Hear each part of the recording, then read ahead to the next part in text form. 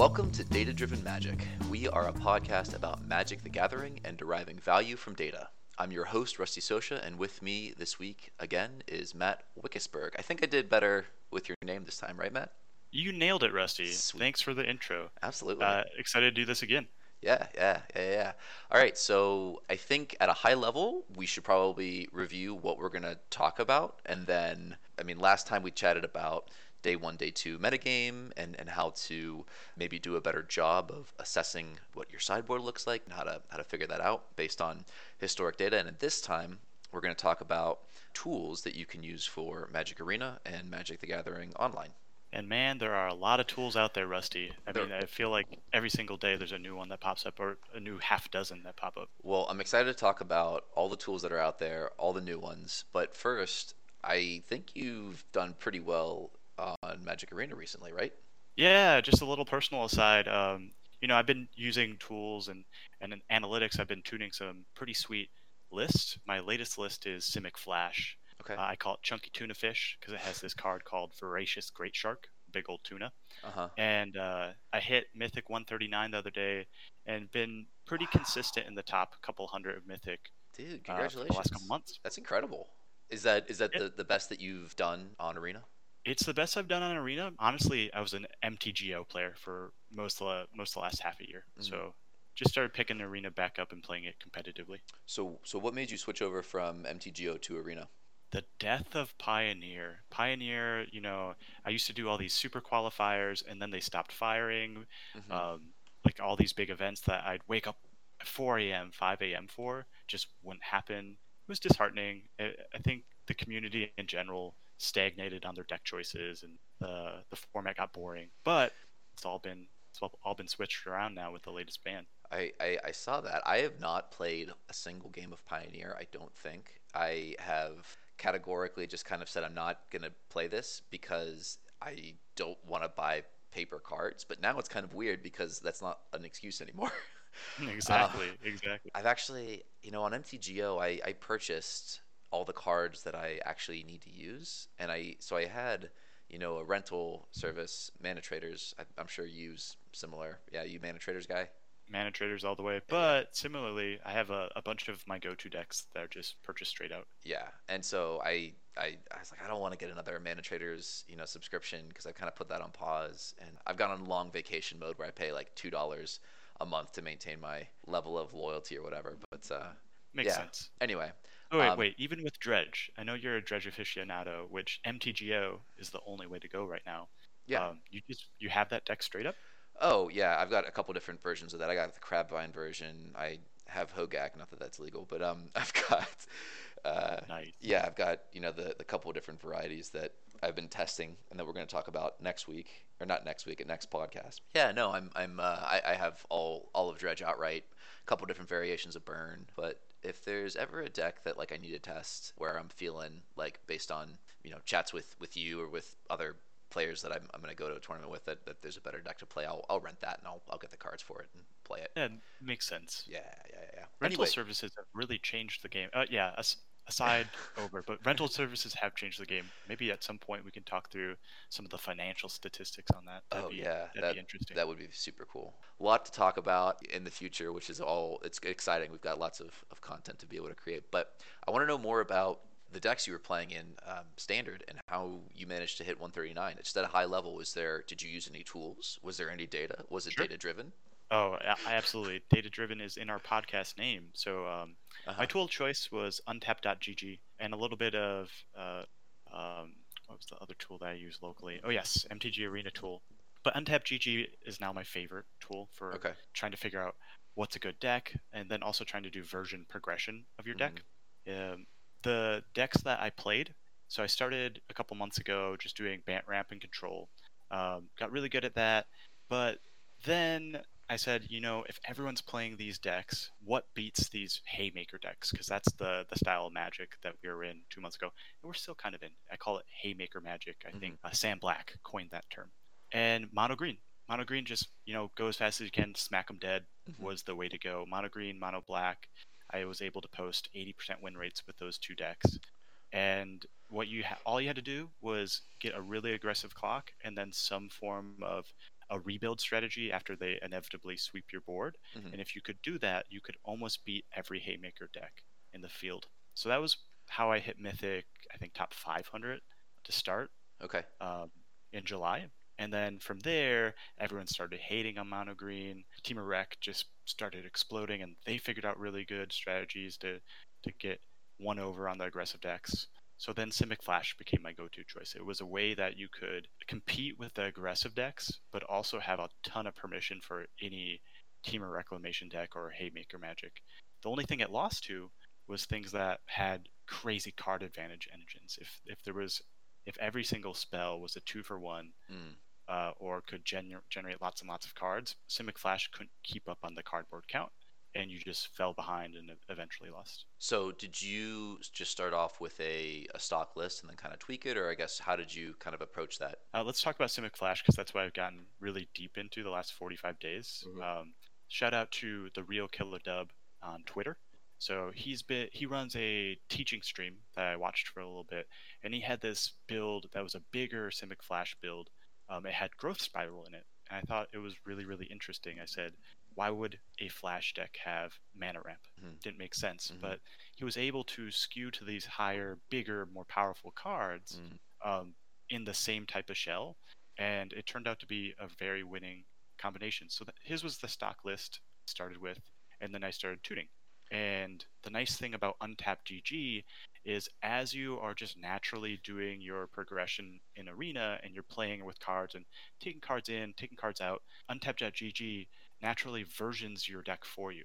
So you can go to their website and you can see all the card changes that you've done, get some really quick statistics on win rates versus what types of decks, and you can start pinpointing what version changes you did that were successful and what version changes that you did that weren't successful. So I really like that data driven approach, and it was just so easy because Untapped GG recorded everything.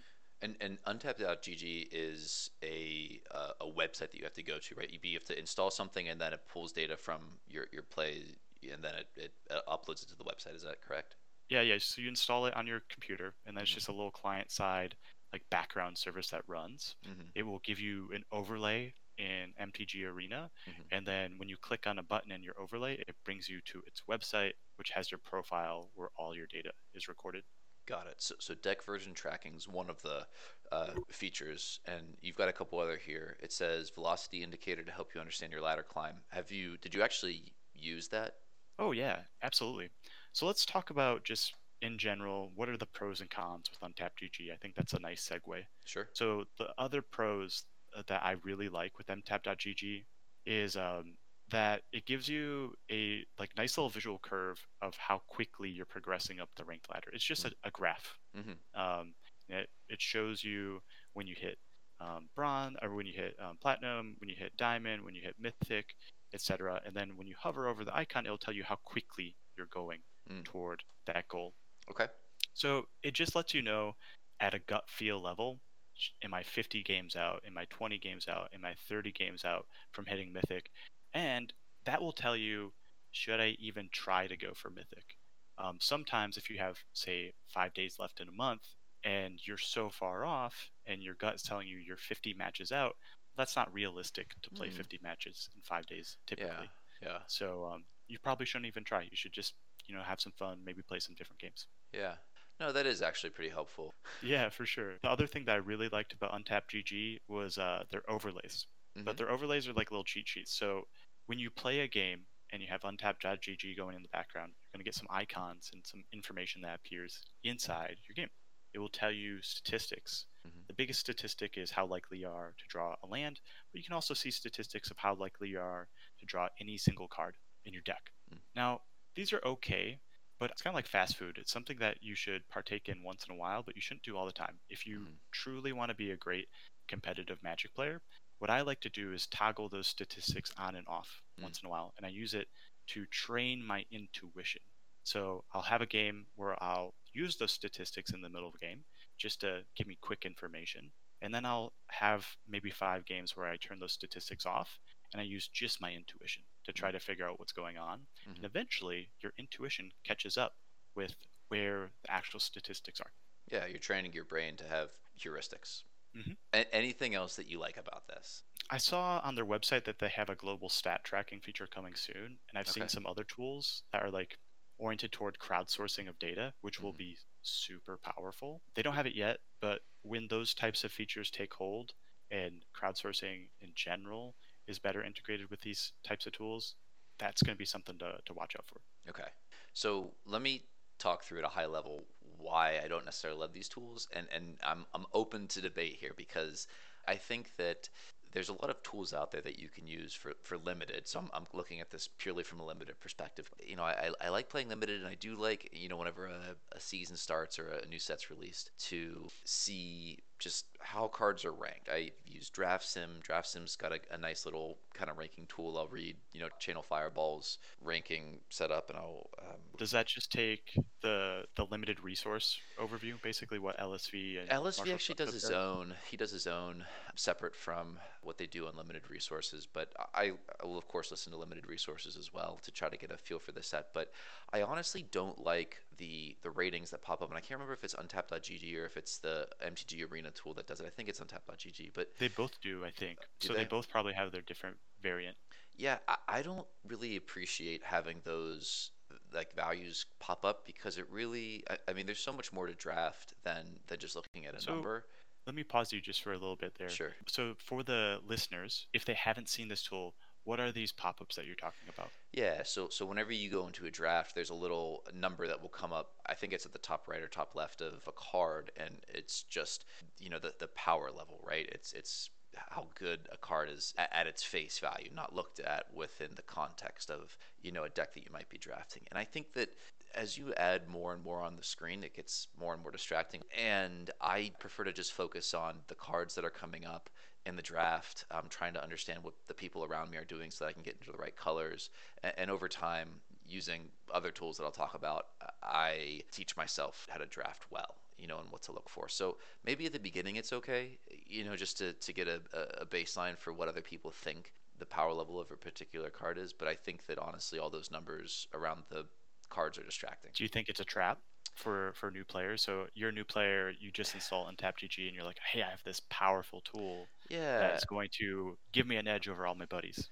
yeah, Let me I try this. yeah, I think that it is a bit of a trap. I mean, it's fine to use it once or twice to just kind of get an idea of what people think are powerful cards, but I mean, honestly, you can look at stuff if it isn't just a vanilla like 1/3 flyer or whatever, like a 2/2, and you start seeing some text around it, and then you kind of say, okay, does this work with the thing that I'm doing or kind of building around? Like that's what makes draft interesting, right? Not just like picking the best card or like knowing what the best card is with just a baseline number, right? It's the interesting piece is actually building a synergistic deck. They've Do been you think doing. this is a start?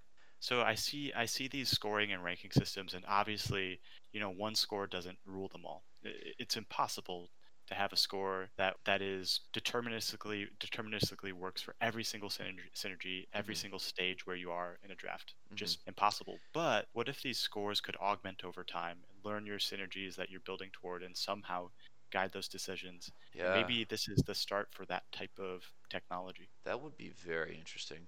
If the program could dynamically watch what you're drafting and help to recommend things. And DraftSim actually has in their draft simulator that built in a little bit where it will if you're Really? if you're practicing on there. Yeah, I've actually done.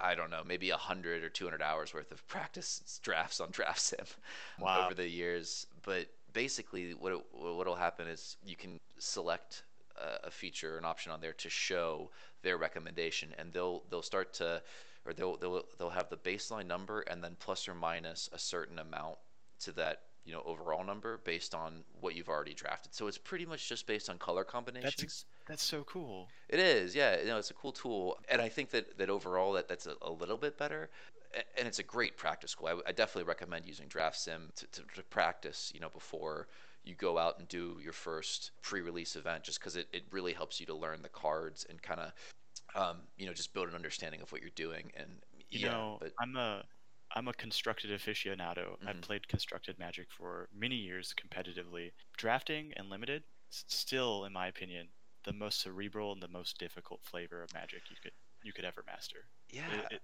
it's is fun. beyond me. It's no, you can do it for sure. It's wonderful. It's always fluid. I think that it's a really interesting way to play Magic because each set is designed to be contained within itself and playable within itself, and they're getting better. I honestly think they're getting better over time with creating opportunities for players to feel clever.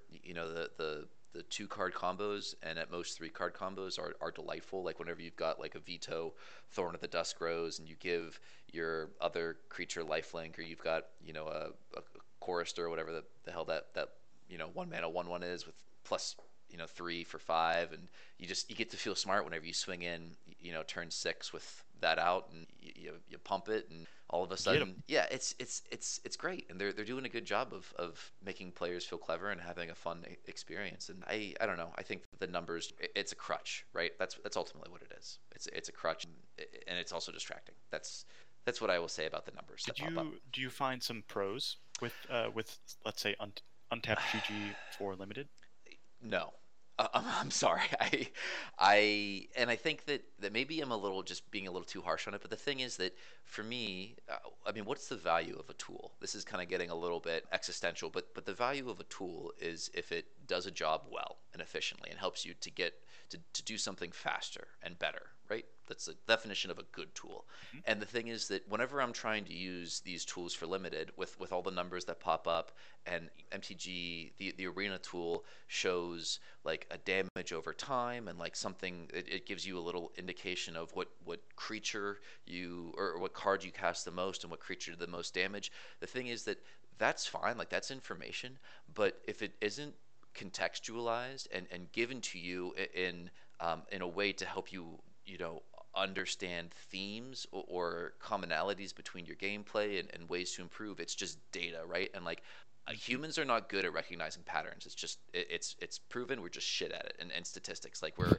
just garbage at it. And this tool isn't necessarily like the win percentage over time is one thing, right? Like if I wanted to be like, oh, how am I doing on limited, like, and it's just showing me that I suck, and that I'm not climbing, then that's one thing, right? And like maybe say, okay, I'm going to try to implement this change, and we'll see how it affects my win rate. And you go back and check, oh, it went up, great, that's fine.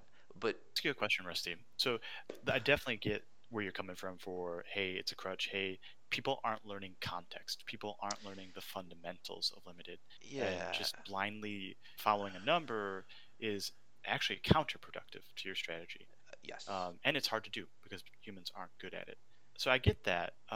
Let's say some of the listeners are new to limited or Hmm. intermediate. Hmm. Where would they go to start? What are some of your recommendations? Yeah, limited resources is just fantastic. Marshall and Luis do a really great job of talking about the same things. Like honestly, I've stopped listening to them week to week because it does become repetitive with the techniques. It's the same techniques applied to a new set. So whenever you get it, Mhm. you get it.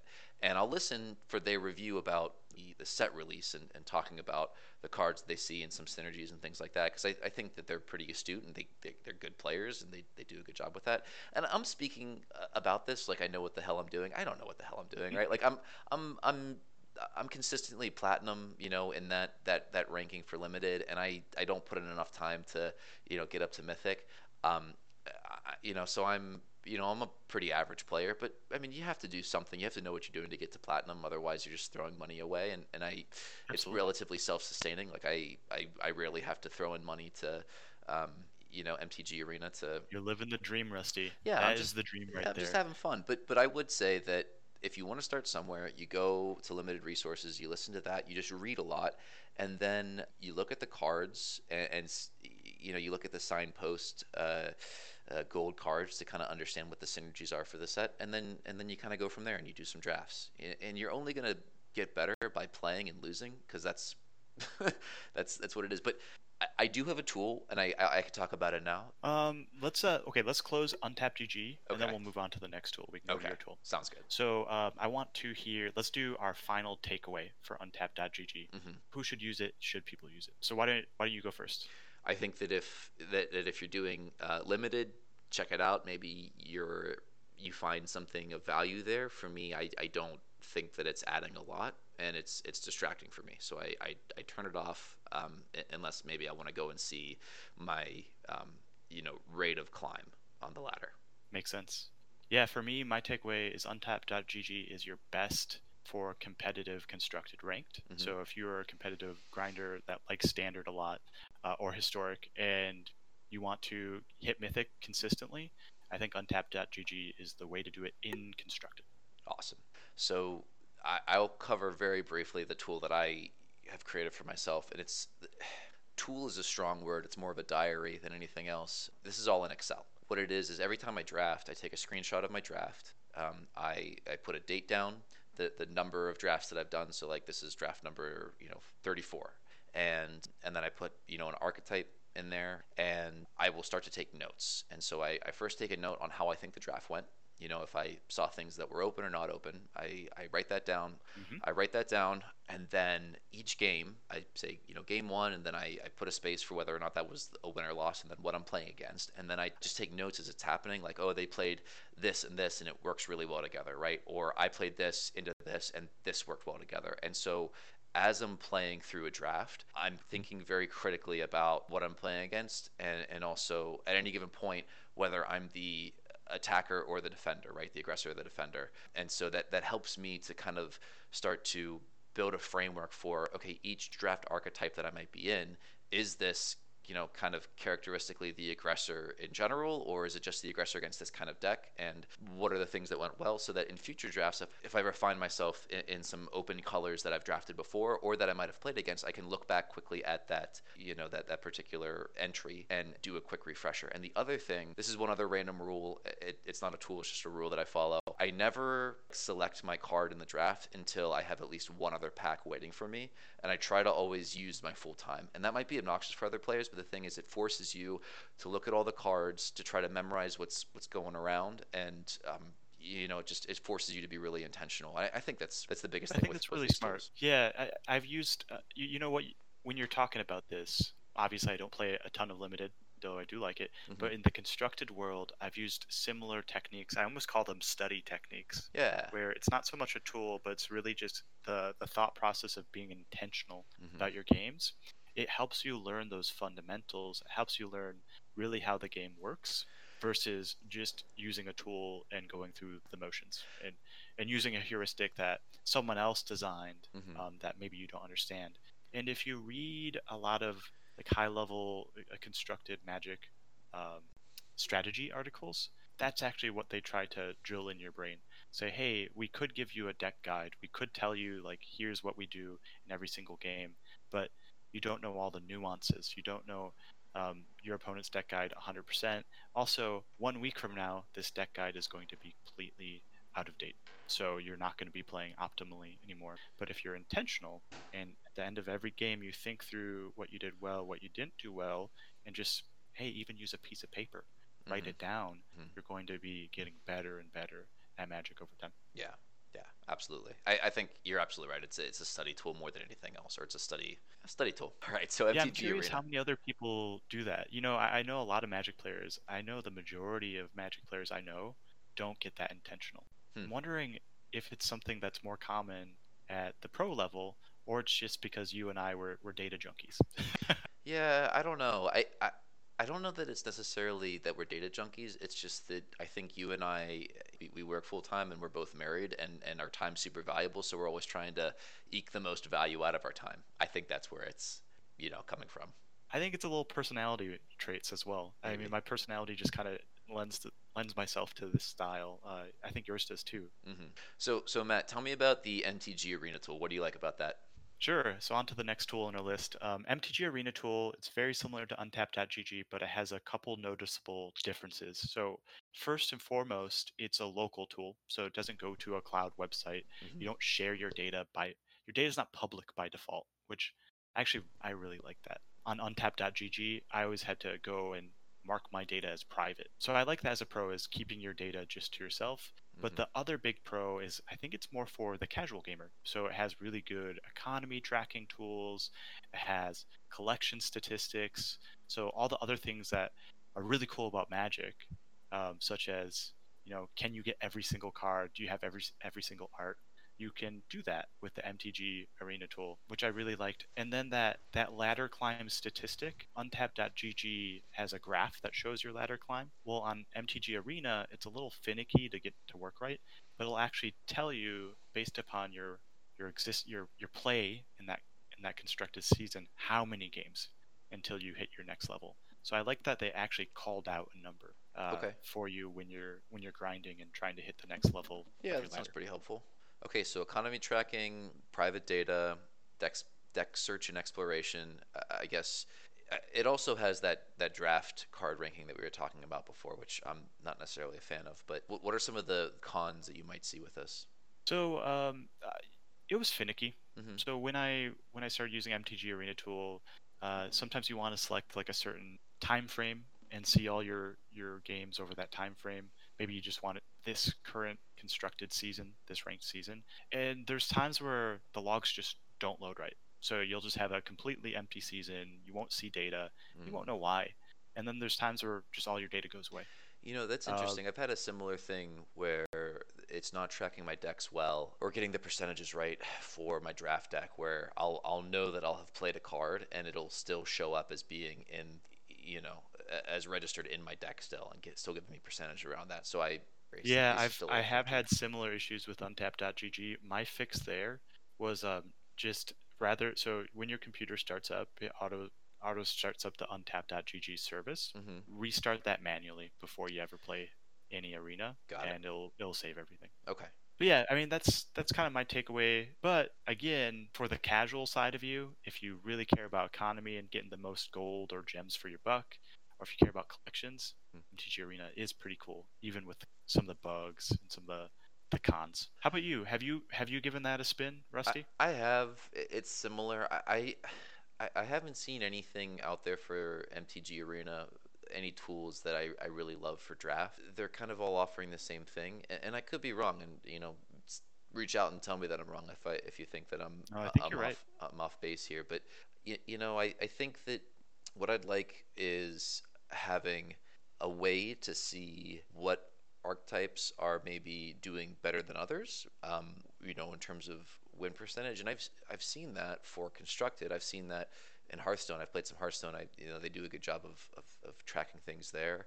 And I think that some of the people, I can't remember which tools, the creators of which tools also made tools for Hearthstone, but I know that there are people out there that can do this. I'm not one of them, but this can exist. So seeing that would be helpful. Yeah, and draft is such a dynamic thing that from the point of pre-release onwards, the decks that get drafted change over time, and kind of having a picture of that, the popularity of a particular and success of a particular draft archetype would be very interesting as well, both for an individual and as a whole. So, You don't want these all these additions, Rusty. Maybe that's what makes limited magical, and yeah, the mystery is just what you want. it could be. Yeah, that's fine. And I'm fine with the way that limit is right now. I don't need more here. It's just a fun thing to do. For sure. So what's our takeaway on MTG Arena Tool?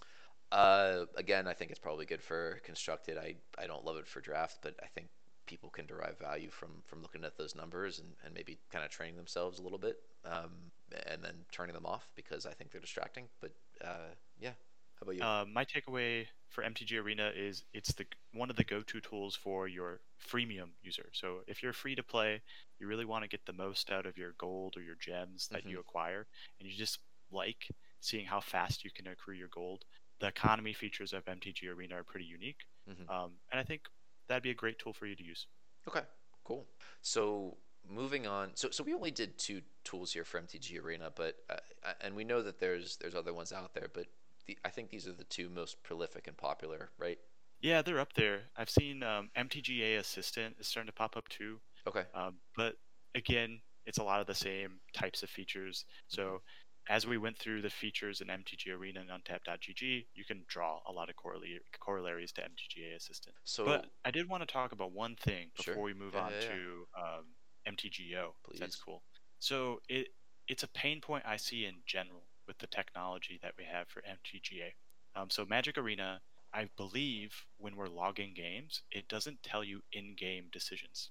This is unlike Hmm. MTGO. Hmm. So Magic Online will actually record and save a log of how you played a game, and you can replay your entire game, which is super useful if Oh you're trying yeah. to find, you know, how your game decisions play out. Also, just watching an old recording and seeing what you screwed up on. But Hmm. MTGA doesn't have the technology, so you just have this black box where all you can analyze from a data perspective is on the outskirts of a game. So you can Hmm. analyze sideboard decisions and you can analyze deck versions. Hmm. That's it. I really hope Magic Arena changes that in the future and has some form of a replay tool that comes out, because then the amounts of data and analytics that you can do just skyrocket. Yeah, and we're about to review that with MTG or Mort, MORT. It's the Magic Online Replay tool because you, like you said, you get a very rich data log from MTGO, and Mort does a fantastic job of pulling that down, synthesizing it, and helping you to actually derive. An understanding of what's going on, not only with your deck, but how you're doing against other people. So I'm so excited. Mort is such a cool thing. Thank you so much for introducing me to Mort. Let's talk about it. What Matt, describe for the audience what Mort is. Sure. So Mort is a client-side tool, so you download it from the internet. Um, it is also legacy, so it's not actively developed right now, but you download it, and then it's a Java, like a program that runs on your computer. And the program is very tabular in nature, so you see lots of tables, lots of statistics. Almost think of looking at an Excel chart, but it's all geared toward slicing and dicing your Magic games in certain ways. And every tab on the tool is a different sort of analysis that you can do. So some of the analysis that you can do gets super intricate because it gets into in-game decision making. So there's tabs for how quickly, how many turns it takes to win a game. There's tabs that get into your mulligan decisions and will let you know if you're a deck that can mulligan well or a deck that shouldn't mulligan. And then the most powerful in-game decision tracking that it can do is cards to cast to win correlations. So Mm. it will monitor everything that you play in a game, and it'll tell you how does casting that card correlate to a win. And all these tools put together just give you a really comprehensive suite of ways to use data to really tune how you play the game and also what goes into your starting 75. I think that is a fantastic overview, and there's so much depth and complexity to each of those tabs that you kind of highlighted there. And I don't know if it makes sense to dive into each tab right now, or if we just kind of talk about it at a high level, or maybe we talk I about think the cons. high level's good. Maybe we could just talk about our favorite tab because I know you're a Mort user too, my friend. Hmm. So maybe you could give an example of a really cool thing that Mort can do that you like, and I can give an example. Sure. Well, you have way more experience with Mort. I'm a baby when it comes to Mort, but yeah, I'm using Mort to assess dredge. What I've been doing is looking at win percentages versus other decks, and also the correlation between when I cast something and how often I win, right? And I'll also preface this whole discussion with the statement that I am a Patreon of Sodek, who is a fantastic dredge player. He's always playing in the challenges on the weekends and doing very well.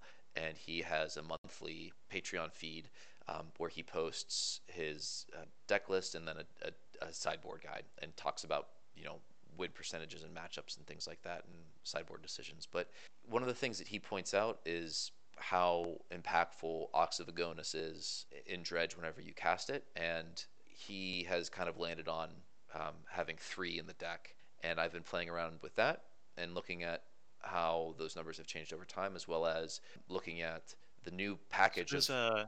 does your Mort data confirm Sodex's Oh, hunch on 100%. Ox? Yeah.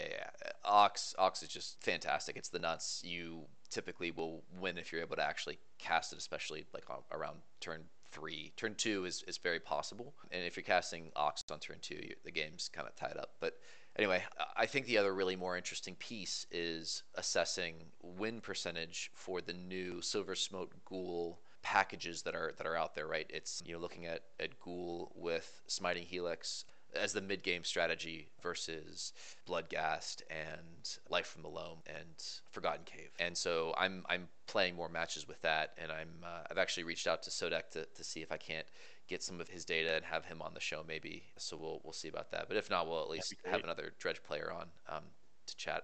But yeah, no, very very excited about looking at the correlation between win and casting certain cards, because if you have enough gameplay data, you can really kind of zero in on particular percentages. And if you have friends that play the same deck as you can crowdsource data, which is what we're talking about here There with you me go. getting That was some the of thing I Sodex's was data. going to talk about, Rusty. Yeah, crowdsourcing. So, So go for it. Talk about crowdsourcing. okay.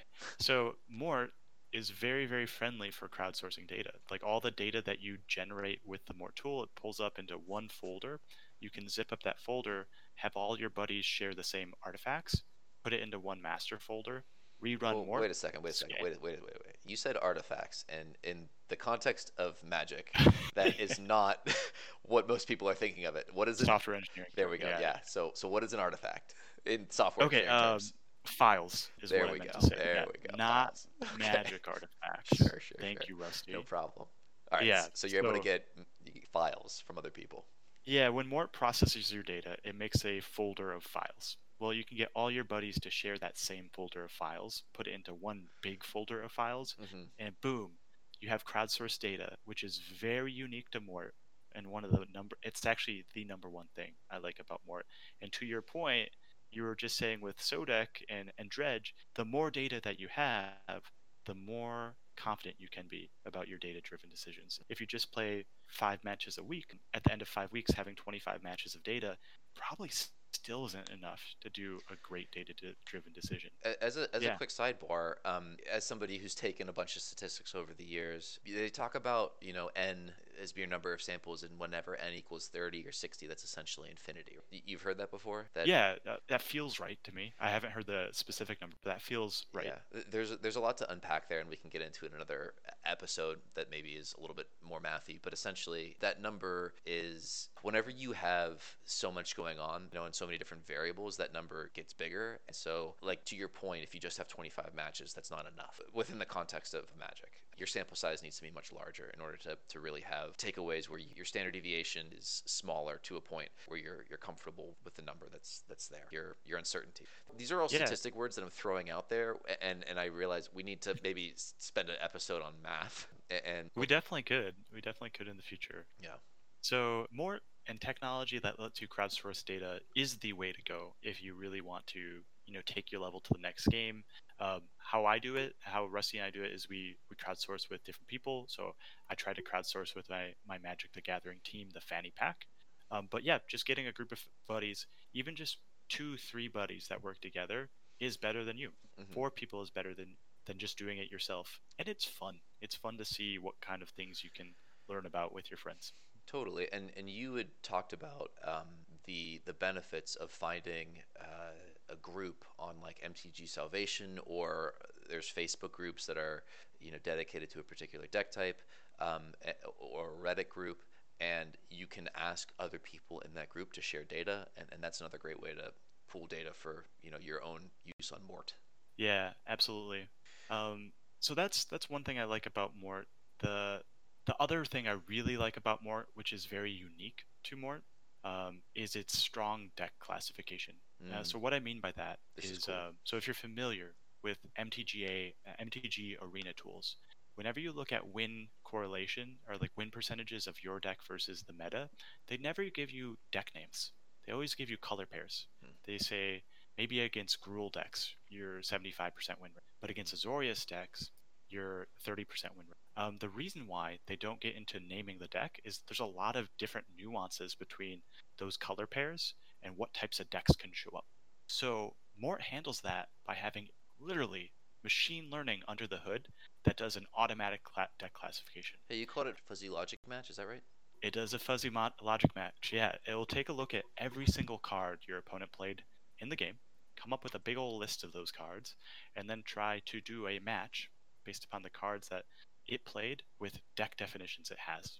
And it will also factor in the date. So if it's February 13th, 2020, it's going to look at deck definitions that are close to February 13th, 2020. And it mixes a lot of that up, does a little machine learning under the hood, and its deck classification is right vast majority of the time. Hmm. It's very impressive how it That's works out. that's so cool. That is super cool. What do you mean when you say that it looks at the date and the deck classifications around that date? What does that mean? Yeah. So let's say you have a Delver of Secrets deck, and you have Delver of Secret match data from 5 years out. Mhm. Well, the Delver of Secret decks 5 years ago probably are different than Delver of Secret decks now. Mhm. So if it didn't take date into account, it might associate you playing Delver of Secrets with a deck that was 5 years ago that's just markedly different, maybe even a different archetype than if you played that deck today. Got it. One of the things that's interesting about Mort that is, I think, particular to Dredge, it's a little bit of a limitation, is it's tracking. Well, let me just take a step back. The way that Magic Online actually tracks, it tracks casting, right? And it'll also track that a creature left the graveyard for Dredge. But Mort isn't actually looking at that. And it's not able to capture that, like, I had a Prize Amalgam come back. And so it is purely looking at and gives me the win percentages for, or the win correlations, I should say, for cards like Ox of Agonis or Life from them that I'm casting. And so I'm not able to actually see information about what I put in my grid and what might come back. And so that's just an Makes interesting a ton of little, sense. yeah, twerk, like a twerk. It's a little interesting quirk of Mort with Dredge. Little Yeah, limitation. that makes sense to me. And there's a whole so in addition to Dredge not being tracked in, it's a lot of non-castable decisions that you do are Mm-hmm. not tracked. So if you're thinking about maybe ley lines are tracked, that's like a weird side case, but any activated abilities that are critical for your deck and you really want to dive into, those activated abilities are typically not tracked in the game log. Therefore, definitely not tracked because Mort just uses game logs in the replays to figure out what's going on. I think if more people use this tool over time, I don't remember the gentleman's name who created the tool. I know he's in Germany, and you chatted with him if I'm not mistaken. Yeah, But Pyrocore. Pyrocore. It'd be so cool if we could get him to add a little more, or maybe crowdsource this a little bit, open source the. Yeah, I think it'd have to be crowdsourced. It's just like a full-time job maintaining Mort, Yeah. and having one person do it all just seems like a really tough thing. And to do it for basically, he gives a free version of Mort out, or he used to give a free version of Mort out, and then he had a subscription version of Mort as well. It was a labor of love Mhm. to do it. Well, hopefully enough people get interested and something can happen. How I agree. I know that you've used this a lot in the past with Amulet Titan. Maybe you can talk a little bit about some of your successes there and how you used it. Yeah, yeah. So let's go on sort of away from the tool portion of today's podcast, and let's go into a deep dive example. Um, so for Mort, I've used Mort for Amulet Titan tuning in the past, and my examples are going to be kind of old because I actually stopped playing Amulet Titan 2 years ago. But I did want to give the listeners some ideas for what you could do with data-driven decisions. If you look at Mort, there's a couple things that you can do with it.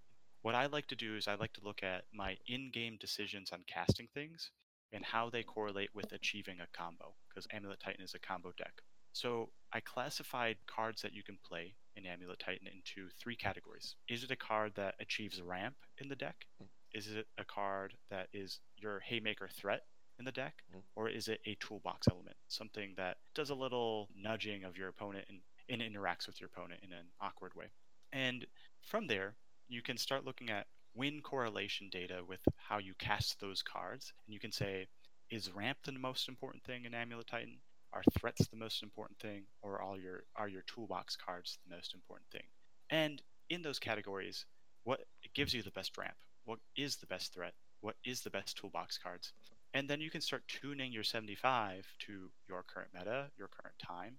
And I have had some really interesting revelations when I use data driven magic. Like the first one was when I was analyzing the ramp package for Amulet Titan. There's a lot of different cards that you could use, but I was a proponent that's still weird to this day of a card called Wayward Swordtooth. It's a 3 mana card, so same casting cost as Azusa, Is that but it Amonkhet? only allows you to play.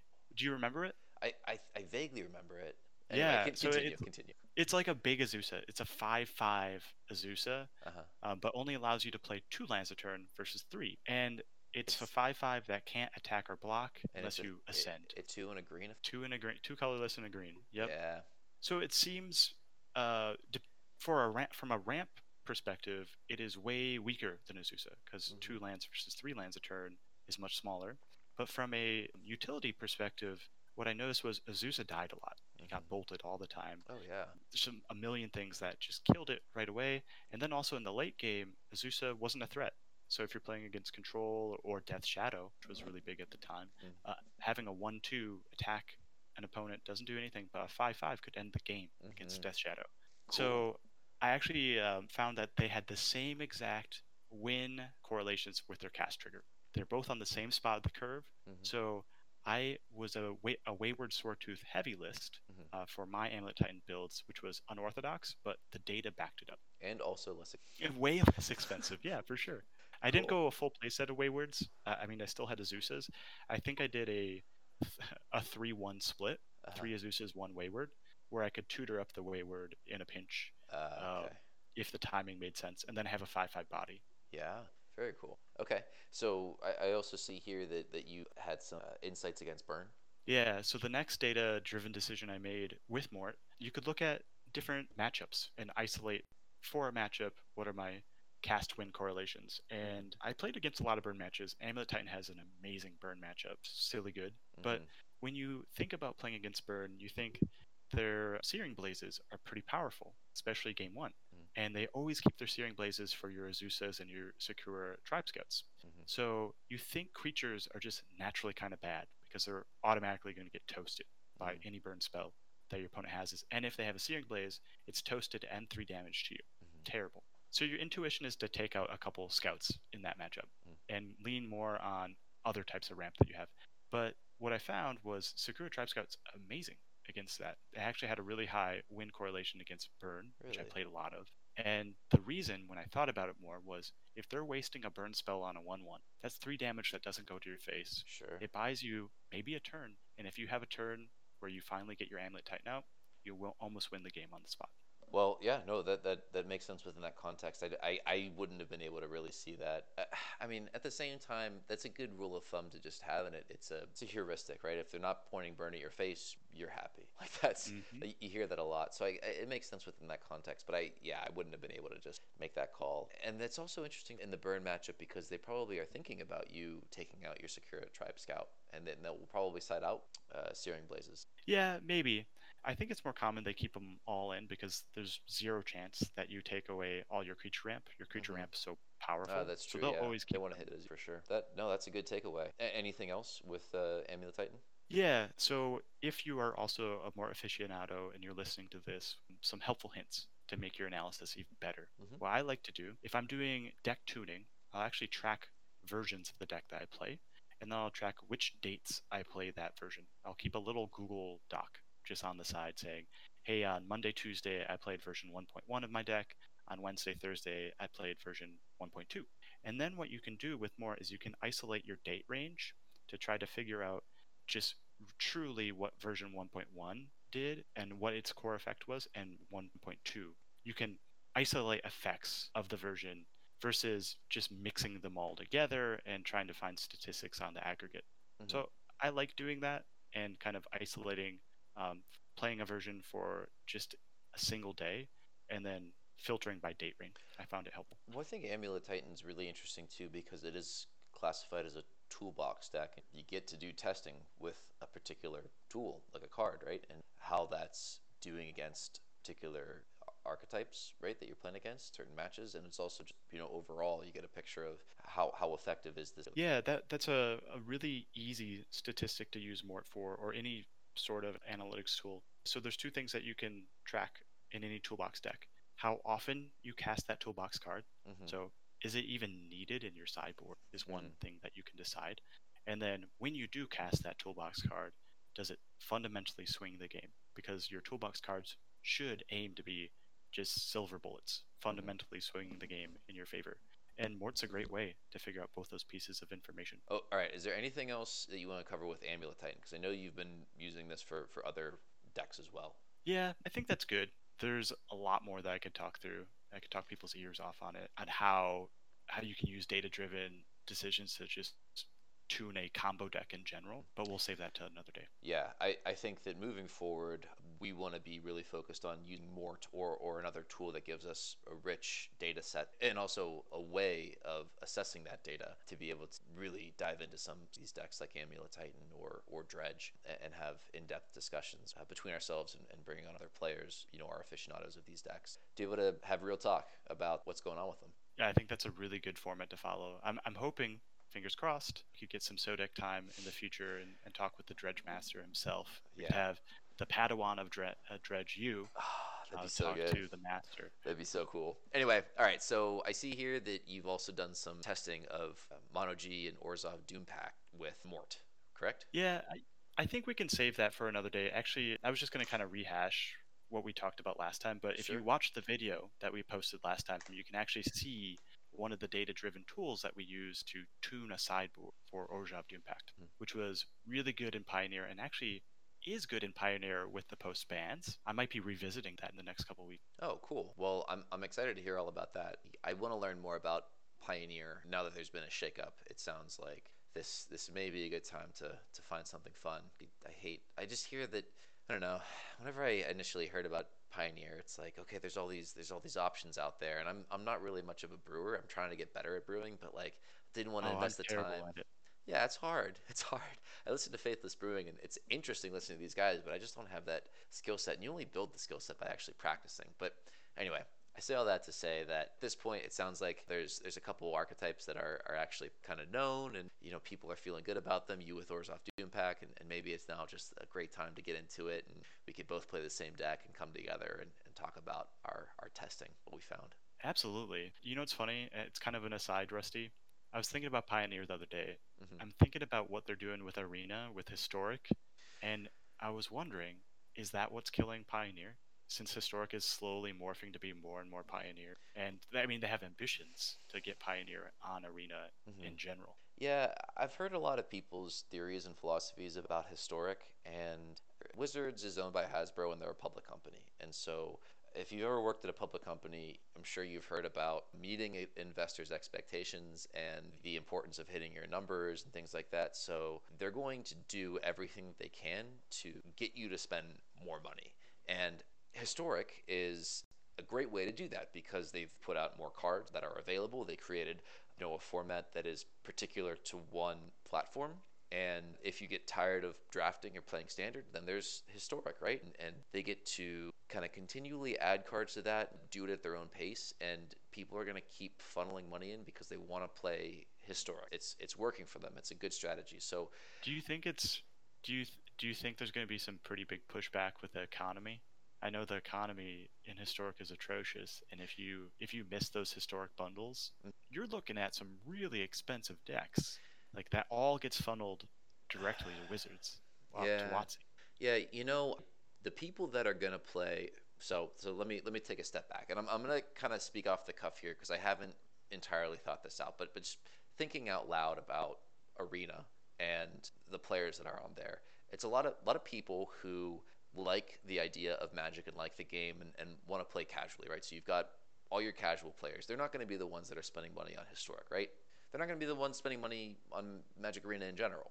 The people that are the ones that really love the game in general, like myself, and then those that really want to be pros, right? They want to be the very best. And so the pros is a very very small customer base, right? Customer aka segment. Wales. Yeah, they're whales. And it's not in their best interest to design product around whales because it disenfranchises, it creates a really negative experience for everyone who's not a whale. And so that's where you get a lot of the pushback that we see with double masters and just the community questioning why they keep on using the phrasing, this product isn't for you. They use the phrase VIP on some of theirs. VIP booster. I mean, Yeah, Pandora's VIP. box. VIP stands for it's the most expensive, and like that's it. Like there's nothing very important person about it. You're a very important person because you're giving them all your money. Like it's kind of it's kind of wild. I don't know. I think it's a slippery slope that they're walking on, but at the end of the day, they are in the business of making the most amount of money that they can, and they're going to look at all the data that they get from the sales of this and all these Historic bundles and the amount of money that people are funding into it. into Arena to get packs to be able to afford these other cards, and they're going to tweak all these levers they can to make the most money. That's their job. And so yeah, now is a terrible time in the economy, right? Like people are not they don't have a lot of free cash, and people are scared, and they release double masters. Like that's such an interesting decision. Unless you've been following all of their business statements, annual reviews and things like that, or quarterly reviews, it's hard to know how effective these launch strategies are, especially during this time. I'm not a stock holder for Hasbro, and so I've honestly not paid any attention to what's going on. But I'd be curious to look and see how much of an impact Double Masters is for them. And they usually talk about this kind of stuff. Again, when we're going into financials we could have in the future like a financial and economic statistics overview. Yeah, It'd yeah, be pretty much an aside, but also one that I'm interested in.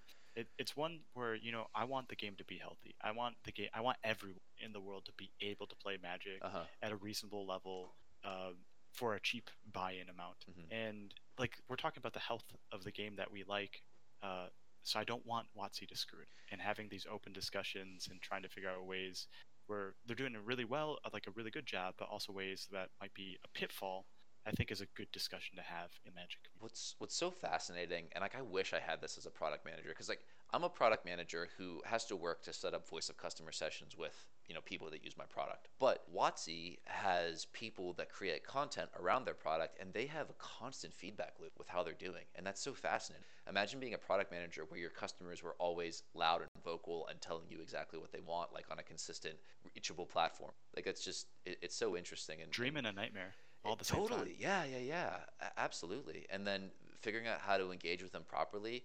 They've been doing this for 25 years, and I think that they're just starting now to do that well. They reached out to the guys from Faithless Brewing, and those guys typically just do Pioneer and Modern, but they set up a standard kind of brewing session. I can't remember the name of it, but they had a couple YouTube videos. Anyway, it's just they're figuring it out. They're it, it's really cool. It's a very cool business to be in. I wish I had that for um, you know backup Absolutely. batteries. I'm sure you wish that you had that for AI. Yeah, Absolutely. yeah. Anyway, so yeah, I think for next time we're gonna chat about Dredge and maybe a little bit of Orzhov Doompak. And is there anything else that we're gonna focus on for next time? Just more on Mort.